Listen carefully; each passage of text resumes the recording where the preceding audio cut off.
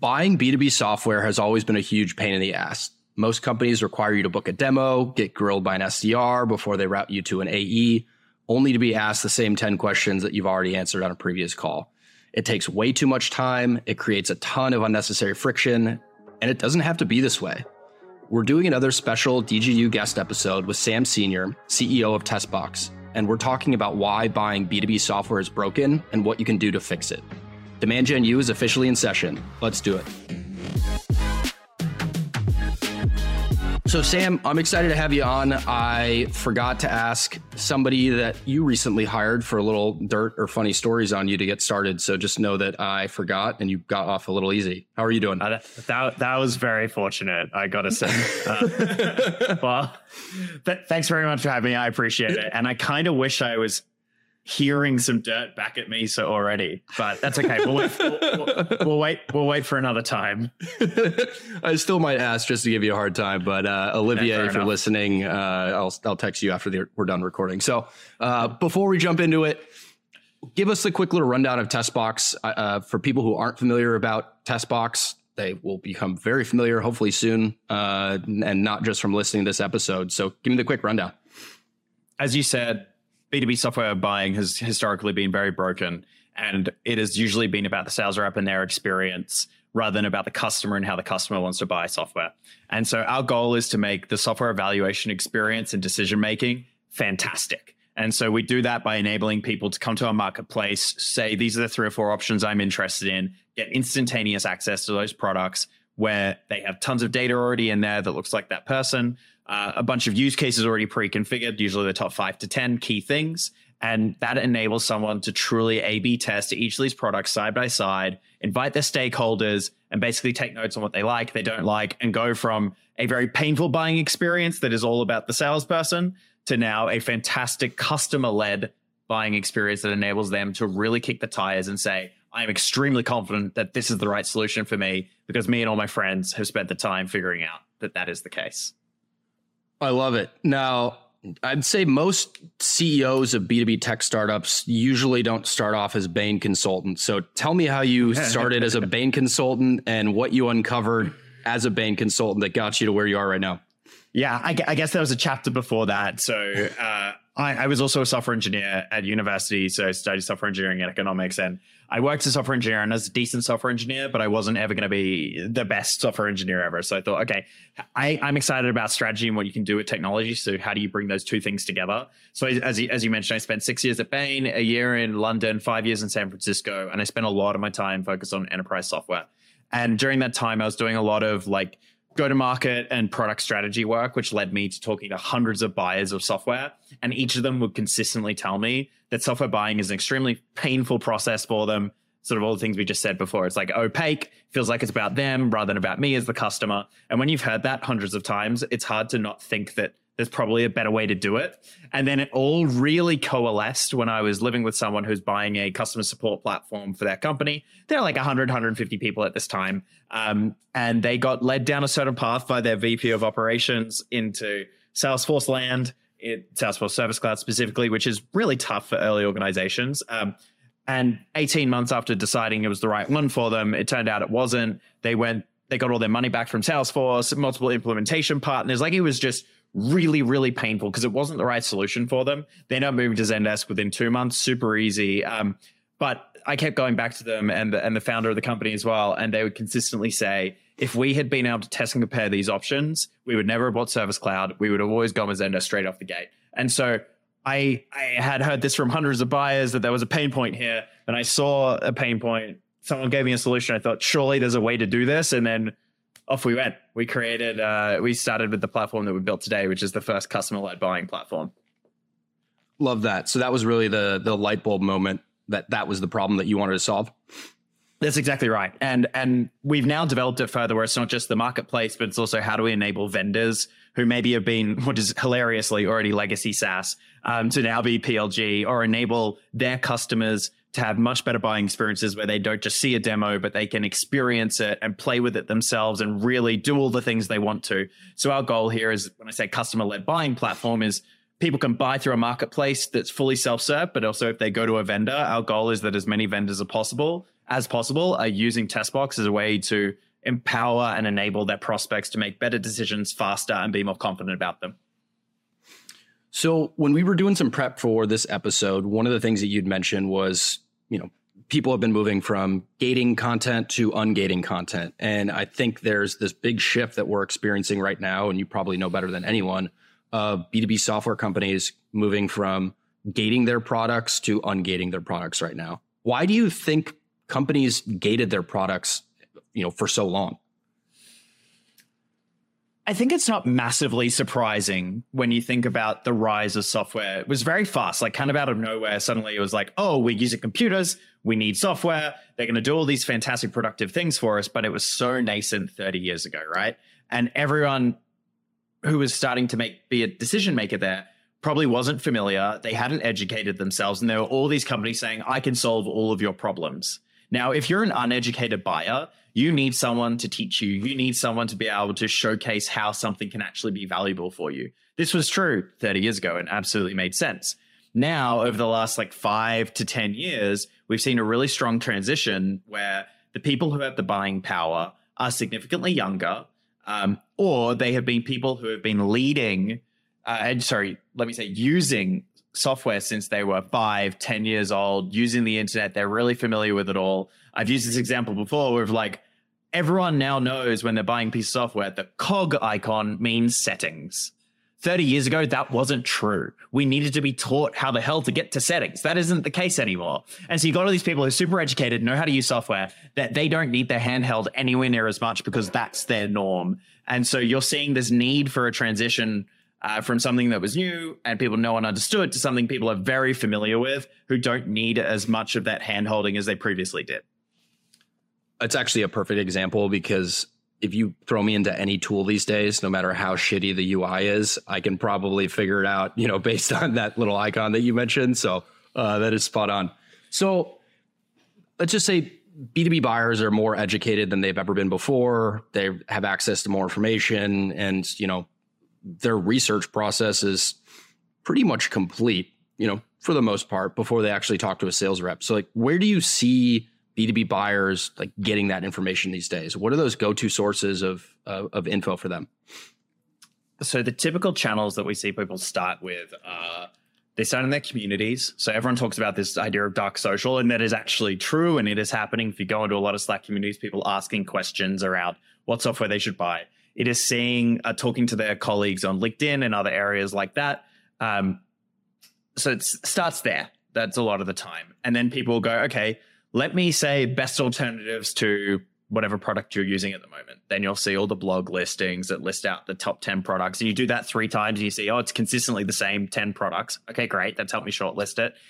Then they'll probably go to G2. They'll go to Gartner, TrustRadius, something like that. And again, they'll be like, cool, there's 300, let's say customer support, 300 products. In CRM, there's hundreds of CRMs as well. Marketing automation, same stuff. But really, there's only 10 that most people are using. And so immediately you go from, I have no idea about anything in this universe to what have my friends told me? What have my peers told me? What are the 5 or 10 products I've consistently seen on blogs? And is that still true on G2 and TrustRadius? Okay, great. Now you're probably pretty quickly going from 300 products to realistically, there's probably only 4 or 5 that could meet our needs. And then the current sort of frustrating evaluation experience kicks off from there. The discovery piece has been very much democratized over the last 5, 10 years. And having gone through exactly what you just said, countless times recently, I feel like 5 years ago and even, 10 years ago when I first started working, I used to just look at the Forrester Wave or the Gartner Magic Quadrant, and whatever was on there was how I shortlisted in general. And thankfully, I don't do that anymore. And I'm going to my friends and peers and others and actually getting their recommendation first. Yeah, I think that is absolutely true. You'll see all the review websites now have their own version of the Magic Quadrant because that really does help narrow things down for people. But you now have so many additional sources of information to verify whether that Magic Quadrant equivalent is still true for you as a company. So how do you think, and this is kind of a big meaty question, but how do you think this has changed the sales process? I think people come in extremely prepared. So I actually, my old employer, Bain, and Google, they did a study together recently. It's not going to be a surprising statistic, but it will ground everything that we're about to talk about. So they identified that 90% of purchases will happen off a company's day one list. That day one list basically is like those 3-4 vendors that they said on day one, we're even going to investigate these. So if your company is not on that day one list, it is very unlikely, almost impossible, that you're going to somehow make it on there and be the chosen product. And so you, by the time you as a vendor are truly interacting with them like face to face in a conversation, that person has done a ton of research on you. They have, as I said, we just like talked about all the things that they've done. So they come in way more informed. They know questions that they need to ask because they bought more software. Like 30 years ago, maybe they bought one piece of software every 2 or 3 years. I don't know. I'm kind of making that up a little bit. But you can imagine now, like people have bought multiple pieces of software before in that same year as that one individual, let alone their company has hundreds of pieces of software. So they probably have a procurement process, even if it's not like really tactically written down, but there is a general approach that they want to take. People come in with scorecards and rubrics and like all of these sorts of things. They bring in their key stakeholders really early on. So what you see is just like people come in like a lot of the way to the finish line. They're in many ways looking for you to showcase the thing that they couldn't discover themselves. And then lastly, like not stuff up. Don't show them red flags and don't be far too expensive. And so if you're talking to a company, like you have a pretty good success rate at that point. But they're coming in with so much more knowledge than they used to. So how do you think sellers can accept that and begin to adapt? Because the way that they've sold for, however long feels like it needs to change too. No? Yeah, I think there's this idea of adaptive go-to-market, which is around like identifying how particular segments of your customer base want to interact with you and want to purchase from you. And if you're able to identify what different segments want, you can then cater a different experience to them. So maybe one of those experiences entirely self-serve, product-led. They don't want to talk to anyone. It's like, great. How do you build a go-to-market that enables that? There is one that is entirely only sales rep involved and nothing else. And you just hand the keys over at the end. And that's the other end of the spectrum. And then there's some combination in between where people want a little bit of help from an account executive, but they actually really want to self-serve as much as they can or whatever it is. There's some combination of each of those things. And so as a company, what you really want to focus on is identifying which parts of your audience want specific offerings and then finding ways to market that part of your go-to-market to them. So whether you're promoting self-serve or you're promoting holding the hand or white glove concierge, whatever it is, right? And ensuring that your messaging is really tight against each of those segments. And then ensuring that you as a company can have people come in from different paths and still give them a fantastic experience. I love that. Now, TestBox, let's say, is a little forward thinking right now. I think the market's going to catch up to it probably pretty quickly. But for people and companies who are not ready to just use TestBox, how would you recommend they start to ungate their product? What are some of those early stages that companies can work through before they graduate on to using something like a TestBox? Yeah. The simplest form is just really good screenshots and really good videos of your product. So really being able to enable someone to see how you use it, where the watchouts are, what are the great parts of it, enable them to get a look and feel for it. That's probably step one. Step two is probably having a product tour that is clickable. So enabling you to maybe set up some demo workflows and be able to click through it all. There are some challenges associated with products like that. Like you need to update them all the time. It can be really costly to do that and take a lot of time to build the workflows really well. I know you've experienced this at Metadata yourself. Talking my hell right now. Yes. Yeah. So that is a version that can work for some companies. And then you could go to the next step, which is a good free trial. That then converts into an AE. You go to the next step, which is a good PLG experience, which is enabling people to self-discover.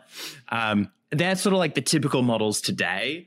I would say the way we think about TestBox is actually enabling you to do most of those things simultaneously without having to put a lot of work in yourself. So we work with some companies to help them figure out how they can create free trials that have really good data, that have those configurations, and that AE can share with their prospects. So it's kind of giving that PLG-like experience, but a much deeper version of that while still having an AE involved, if that's your model today. Or you could be on a marketplace entirely standalone and still be able to do those things. So we're trying to enable like most of those things that I just talked about on that spectrum, because we know like some companies are very mature on these things. Some companies aren't mature at all and they need help to mature. And we hope that we can do that for them.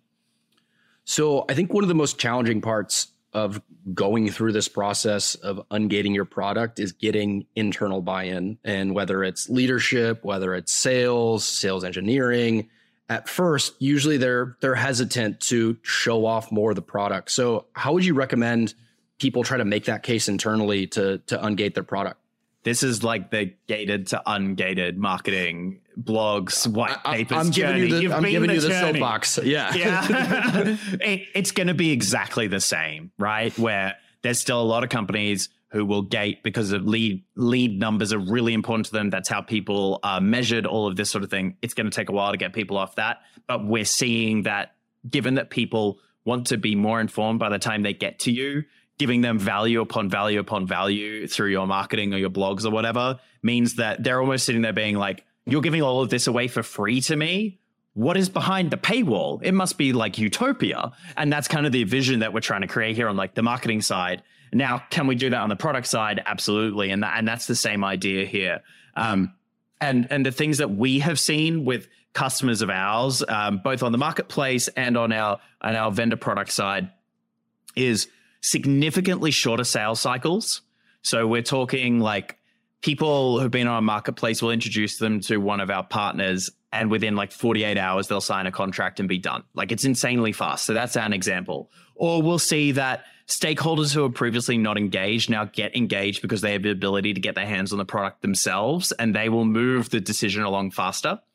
Or you'll see higher average sale prices, because often people will say, oh, we're going to see how this goes for the first 6 months. So we'll only get 5 seats, but if it goes well, we'll get to 20. And now we're starting to enable people to go, you know what? I actually feel really confident about this. We'll start at the 20 straight out the gate. And then additionally, because you've got these things that are shorter sales cycles, easy to give demos, higher average selling prices, those reps themselves are able to talk to more customers at once and give them a better experience. We've had lots of feedback, people basically saying like, this is the best software buying experience I had and is a reason that I bought this specific product. So there's a lot of very revenue generative reasons to move towards ungated products that actually feel and look really, really good for the customer as well. You better be using that quote that you just gave me as a testimonial on your website. Are you using that right now? I don't know. I should. I really should. That might need to be on the homepage hero. My marketing brain never shuts off. So I think one of the other things that I'm interested in is how different teams need to change like what they're doing in order to support this, ungated product approach. So for a marketing team, what does this mean to them? Like, how do they need to change what they're doing, compared to previously just hiding everything behind a gated, book a demo and, letting sales and sales engineering take it from there? I think it continues to be about providing as much transparency as possible around your pricing, around implementation times, around all of these sorts of things. Because what you see is the more information that you provide to a customer, the more excited and on board they are before they even start really experiencing your product. So that's going to be step one.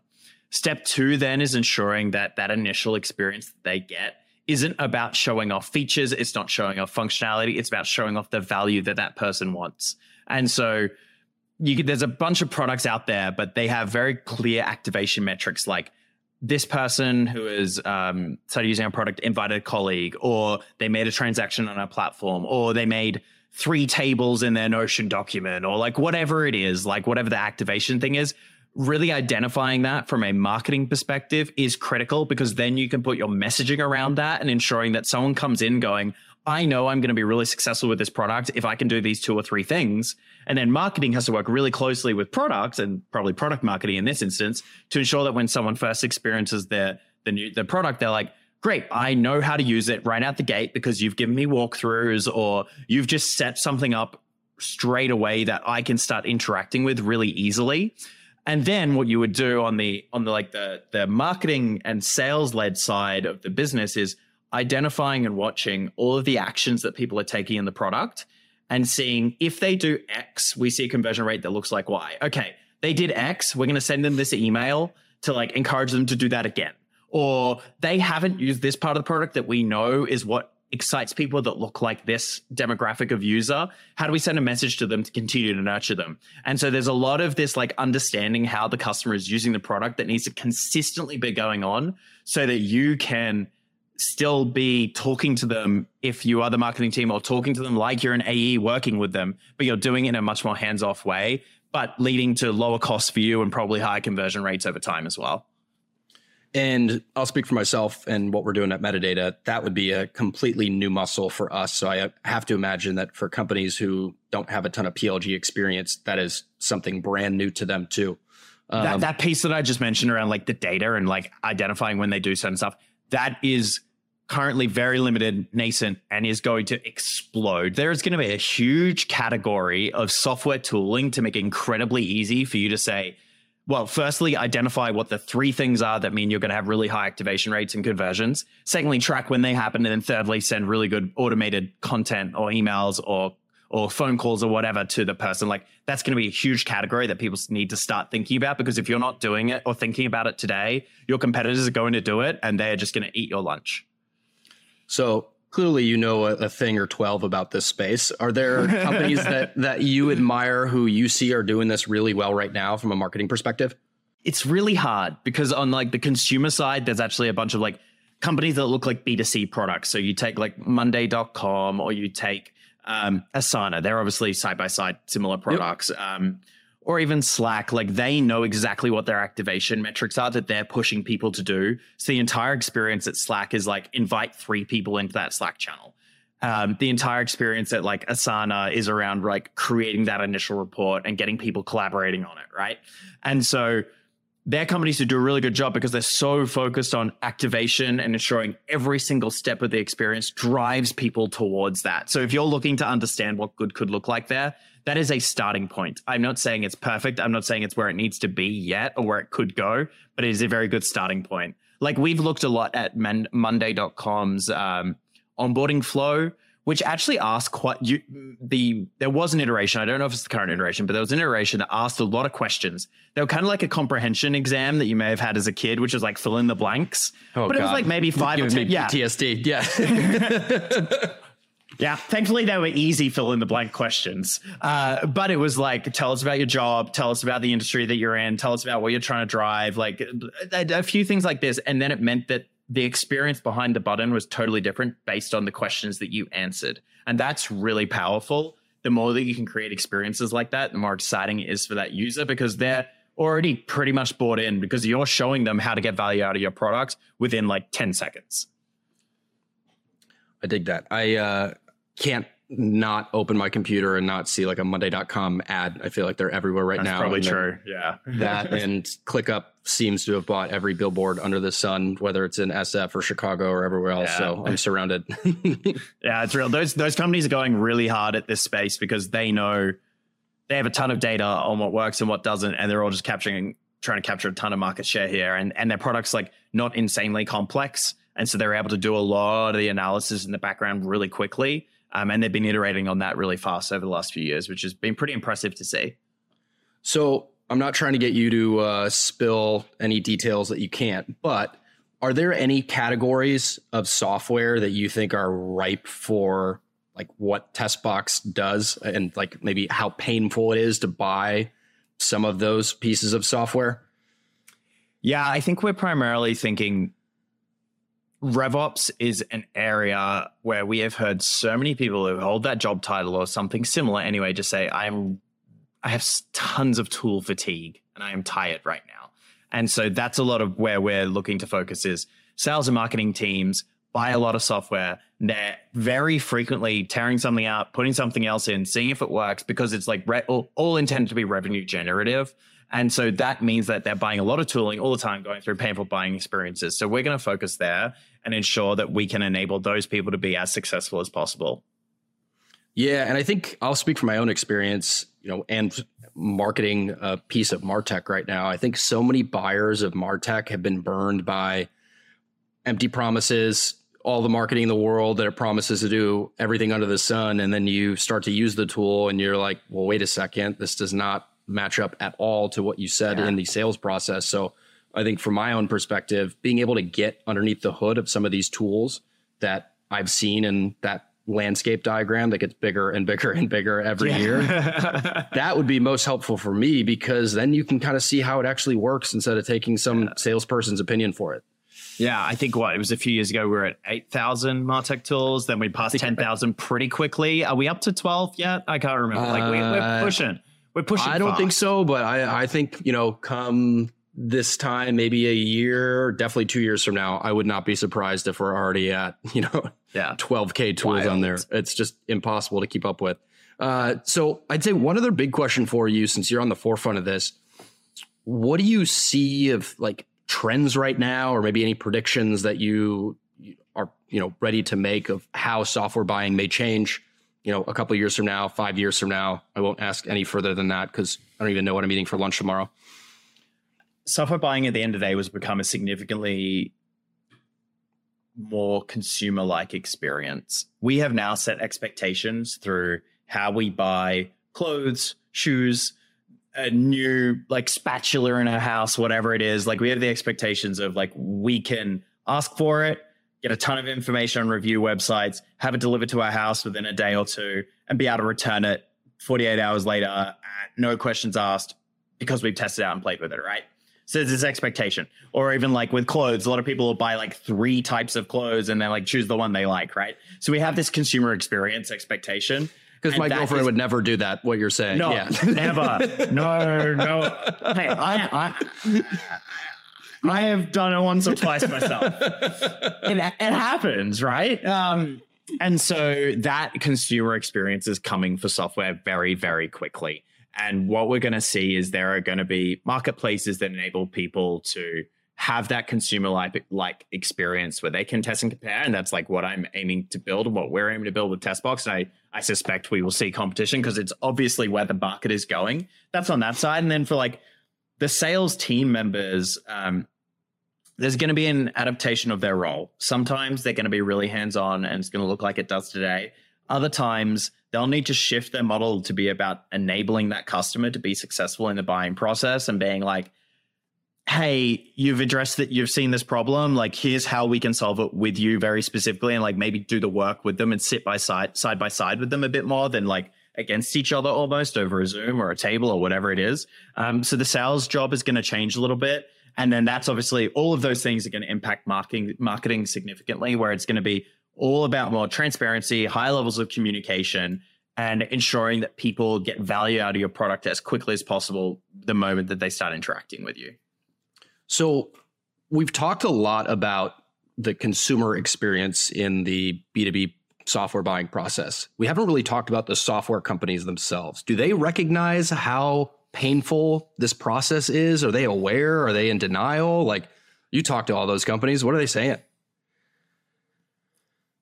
It depends who you're talking to in the organization, right? So let's talk to an AE specifically. They have pretty high turnover in their jobs. I think the average AE is 2 years max, somewhere around that. That even seems high for me. Yeah.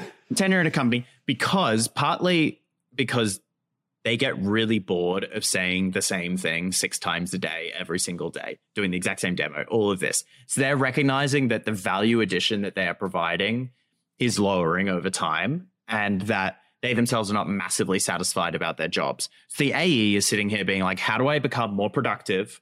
And how do I do it in a way that I'm not spinning my wheels on deals that maybe people aren't actually that interested, but they're engaging with me anyway? But also how do I get to being really value additive to this customer? And that's what we've seen reps being frustrated by. They just want more deal flow, more success, more engagement from the customer, and enabling them. And then at the sort of more senior level side, you're seeing people go, look, we need to have more productive reps. We need to not be wasting as much time as we can. We need to shorten our sales cycles. We need to do all of these things without necessarily changing their model. They keep saying these are the goals, but they're not changing the model. And so now it's about What are the adaptations we need to make to actually achieve those goals that we've wanted for years? And you also see that a lot of companies in their like annual reports or their quarterly earnings will talk about the fact that they're relying more and more on external partners because they cannot hit their revenue goals entirely with just their own internal sales team. And so they're looking for ways to also tack on other people and other companies to enable them to grow more successfully as well. So you'll see more of that happening simultaneously. Interesting. Yeah. And I think for me, from a marketing perspective, when you can tee up better deals for your sales team and they're not complaining about the quality of inbound demos that they're having and how much time you just wasted of theirs on some demo that wasn't going to amount to anything, it's kind of a win-win for them too. So yeah, and that is why there's so much power in like the analysis and the analytics of like how people interacted with my product when it is maybe a PLG motion. They've done these 3 things. That means they're extremely qualified. Great. Let's like talk to them, get them on a call, make them successful. Oh, they started using our product. They seemed kind of unqualified and they've just like done nothing. Probably not worth your sales team talking to them. So like having that marriage between marketing, product, and sales in that moment is particularly important because marketing teams and sales teams will be much better friends when the product team's also involved. And that is the dream that I think everybody's working towards. So, Sam, this was awesome. I feel like I learned a lot. I still got to text Olivier after this and get the dirt. Maybe we'll share it in the social clip for this. Just kidding. We're not going to do that. But thank you for coming on Demand Gen U. I appreciate it. Thanks very much, Mark. Thanks so much for listening to this episode of Demand Gen U. If you want to hear more, make sure to subscribe to get future episodes. You can also submit a specific topic you want us to talk about by DMing us on LinkedIn. If you like the show or want to share feedback, please leave us a review. It'll help us keep improving and get the word out to other marketers just like you. This podcast is brought to you by Metadata, the first demand generation platform that launches paid campaigns that self-optimize to revenue. If you're looking for a tool that makes it easier for you to build audiences, launch paid campaigns, and experiment at scale, you'll love Metadata. B2B marketers at Zoom, Okta, and ThoughtSpot use Metadata to automate the time-consuming parts of running paid campaigns so they can focus on the things that matter.